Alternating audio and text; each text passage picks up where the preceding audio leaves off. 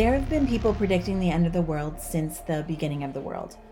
That's just how people are, always looking for the worst, seeing their own death around every corner, thinking it made them more important somehow if their mortality was louder than their living.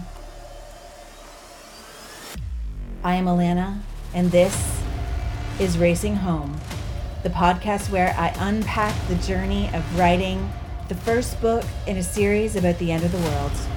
Welcome.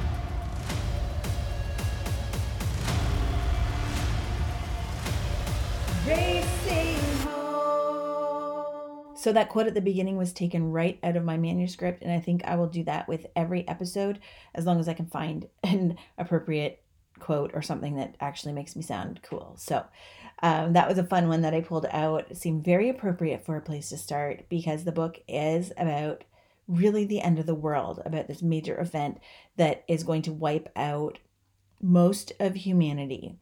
Book one is going to be the story of the people who are preparing for this big ending and the people who are going to be left behind.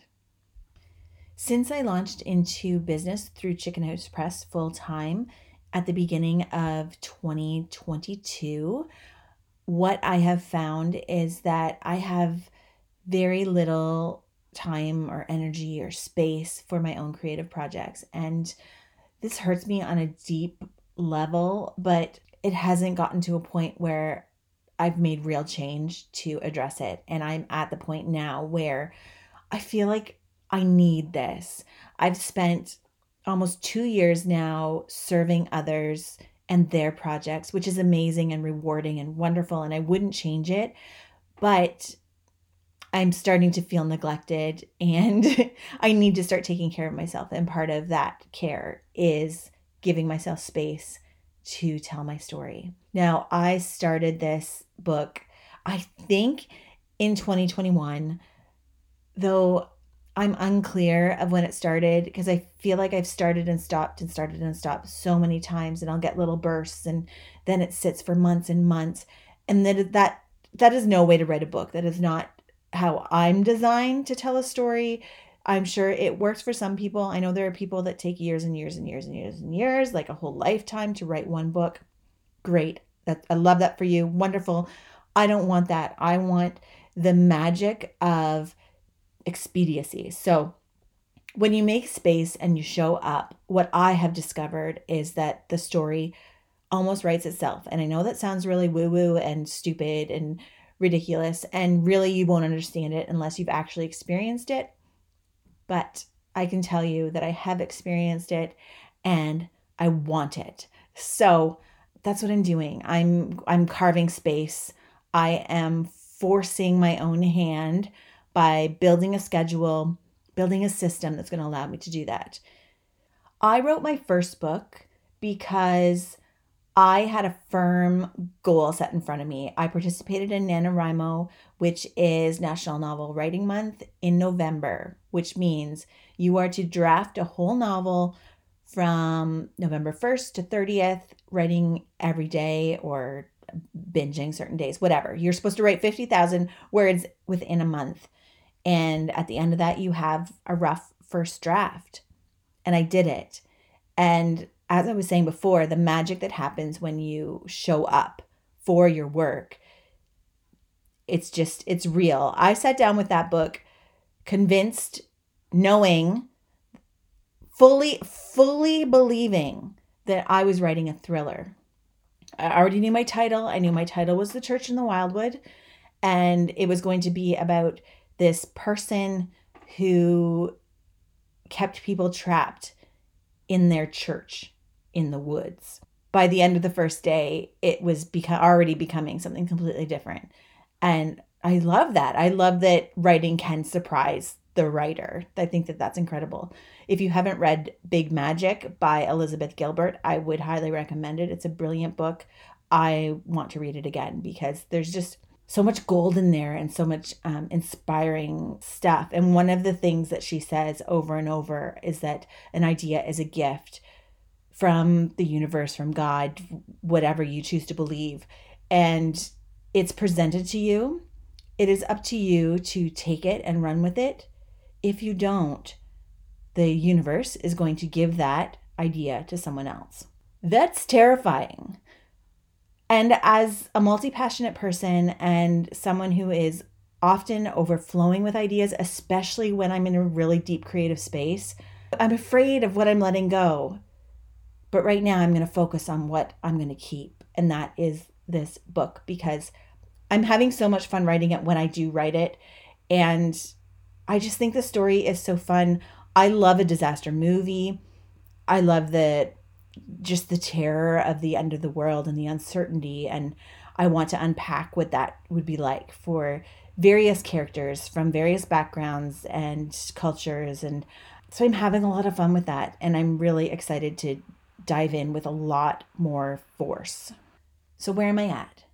The first book in the series, When the Trees All Burned, is the one that I am pouring into right now. It is the story that is focusing on the big event. So it is all the things leading up to this great moment that is going to change the world. And it's fun to write because there's a lot of interesting emotions that go into a situation like that, right? Of course. I have 52,433 words written so far in my first draft. I have set a loose goal for myself, loose but firm, loose in the matter that we could go over, that's fine, but I'm telling myself that I have to reach 70,000 words by the end of 2023. So that means that if I wrote every day, I only have to write 197 words a day. That is not too overwhelming. And I feel like it's super attainable, which is exciting because when you think of 70,000 words, that can get pretty overwhelming. But because I've already done all this work over the last couple of years, as I've kind of picked away at it, I have a great base to launch from right now. So I'm almost looking at it as I'm starting again, because I'm actually giving it the attention that I really want to give it. So we're looking at this almost like a new project. That's not really fair, but whatever. This is my journey. So my hope is that by January 1st, I have a complete first draft. Now, a 70,000 word book isn't that long. That's about the length of my first novel, The Church in the Wildwood. So I'd be happy with that length. I expect through the editing process, I'll find places I need to add more. So probably by the end, I'll be looking at between 70 and 80,000 words. I like to keep a story concise. I don't want to put filler in there. I want to only tell the story that needs to be told. I don't need a whole lot of extra, even though that can be a lot of fun. But yeah, so that's my goal. I'm telling you, I'm making a commitment to you right now that I am going to reach 70,000 words by the beginning of January. So what I'm going to do with this podcast is just, I'm going to be accountable to you. I'm going to give you regular weekly updates of where I'm at with the writing. If I'm actually showing up, I'm going to tell you if I'm not, because that's horrifying and embarrassing. So I want you to be keeping me accountable. And each time I'm going to think of something else to share. So I'll talk about different moments in the book that I want to unpack a little bit for you, talk about some of my process, some of my research, some of the structure, some of my hopes and dreams. I have a really aggressive and fun marketing plan that's forming actually really fully in my mind right now. And I've actually built it already so that it's kind of ready to go. I have a great foundation laid out. And I'm really excited about it because it's actually interactive, and it is my deep, deep hope that you'll get excited about it too. So thanks for being here. I hope that through this journey, you get as excited about the story as I am, so that when the time comes, you will want this book in your hands. And I really, really hope you do, because I think it's going to be special. One little word about the timeline too. I am recording this episode on October 4th, which means my word count hopefully is much different by the time this launches on November 7th, but we're just going to carry on as if it's in real time.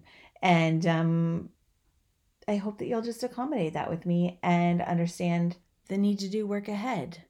Now, what changes am I going to make in my daily life to allow time for writing? Here's the thing. I love trash TV. I'm not ashamed of that. And maybe I am a little bit. Shoot. But whatever. I can give some of that up. If I chose to watch one episode of Love is Blind instead of two, in the space of that episode I gave up, I can definitely write 197 words. So just that alone will help me.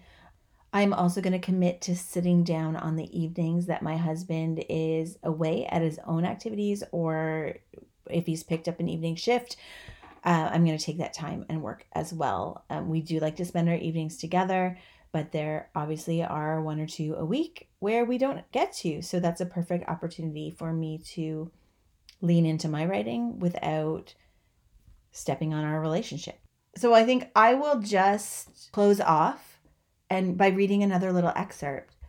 I might do that every time. I don't know. We'll see how it goes, see what the response is like. But we'll try it this time. And I think there might be a little bit of power in just sharing an excerpt without context, you know? Like, it's like if you walk into the living room and a show's already on the television and you're halfway through and you don't know what's going on, but you're still sucked in. I think that would be interesting. I'd love to know. Will you actually tell me what you think about any of this? I don't even know how podcasts work. Can you comment on podcast? So before I share this excerpt, let me tell you that the motivation behind this is super selfish because I need a way to keep accountable. And I thought this is a fun new way to try a new venue. But also in checking my site analytics, the place that I'm finding the most audience on the Chicken House Press site is podcast. So while my bookstore page and blog pages and news releases and stuff they're getting hits, the podcast is getting thousands of hits. So I don't know if that's translating into actual listeners. So if you are an actual listener, let me know somehow, because I don't know. I just know that somehow people are stumbling upon this. They might be listening to 1 second. They might be listening to the whole thing. I don't know. And I don't know how to figure it out. But it doesn't matter. What matters is that you are here. You are listening. So thank you. I appreciate you. Let me share this little unedited excerpt from When the Trees All Burned. I remember writing this scene and feeling very pleased with myself that I worked in the phrase days of Elijah. If you were brought up in the evangelical church, you will know, like early 2000 era, there was a song, Days of Elijah, that got overplayed. It got to a point where I just hated it because we were hearing it constantly. And now it's just kind of become a point of mockery. We just make fun of it. It's a silly song. So I wrote this scene and I texted my sister and said, I just worked Days of Elijah into a scene in my book. And she was like, yes, good job, because she's my greatest cheerleader. And sometimes I just need to hear that from her. So you're going to hear that. I tend to use a lot of religious imagery in my writing. And I think it's because I do a lot of unpacking of my own faith, my own journey through the understanding of who and what God is. And it tends to reveal itself to me through my writing. And so that will come up a lot. I think maybe I'm going to speak about that and try to unpack it a little more in the next episode.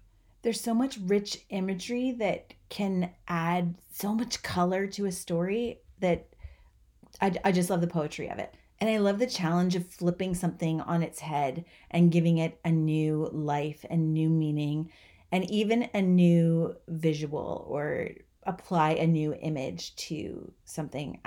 I don't know what I'm trying to say. We're going to talk about it next week. For now, though, listen for that little phrase and just enjoy wherever this little excerpt takes you. Jude parked the RV beside the gates and approached the man standing just inside them with his arms spread wide. Her camera lens trained on his grin and the strange world spread out behind him. "I can't drive inside?" she asked. His teeth were as white as his hair and his smile seemed warm, though his eyes observed her with the tilt of one who felt pity for another. "There are no vehicles in Eden," he said. "Did you ever notice that there are no vehicles used for good in the Bible? Certainly not in Eden." "Are you a follower of the Christian faith, Mr. Noah?" "Rajiv," he said, reaching out a hand. "Please call me Rajiv." "Yes and no to your question. I hold to no one creed, but believe there is good to be gleaned from most traditions. I have yet to find one that reveres a vintage motorhome." Jude laughed and switched her camera to her left shoulder so she could shake his hand. "What if I called it my chariot?" she asked. "Ah, yes, the chariots. Do you think it was a gift that Elijah was taken up in a chariot of fire?" "I'm afraid my Sunday school lessons are a long way behind me," Jude said, though she vaguely remembered the story of the prophet. Ripped from the earth and carried off inside a flaming box of wood and iron, all this after standing witness to so many others being burned alive. His fate was the very same as those he cursed. So no, Bright Eyes, no chariots here, and no curses. I mean only to warn and save those I can. And though within these walls we will bear witness to horrors yet unseen by man since the days of Elijah, no flame will touch us. He still held her hand, now cupping it with both of his in earnest. "You are a modern prophet, then?" "No," he said, eyes squinting in a playful manner. "All the prophets died." "Everybody dies." "Yes, but the lucky ones die at the end of their life, not when it is taken from them. Come, let me show you what lies beyond the veil."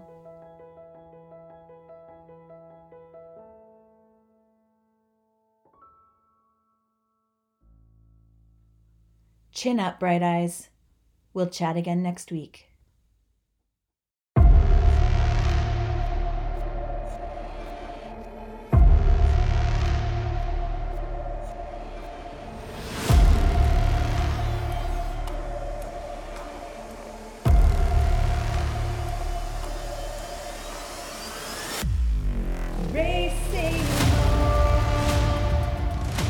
Racing Home is a Chicken Express production. Theme music by Alex Grohl and Alana Rusnak.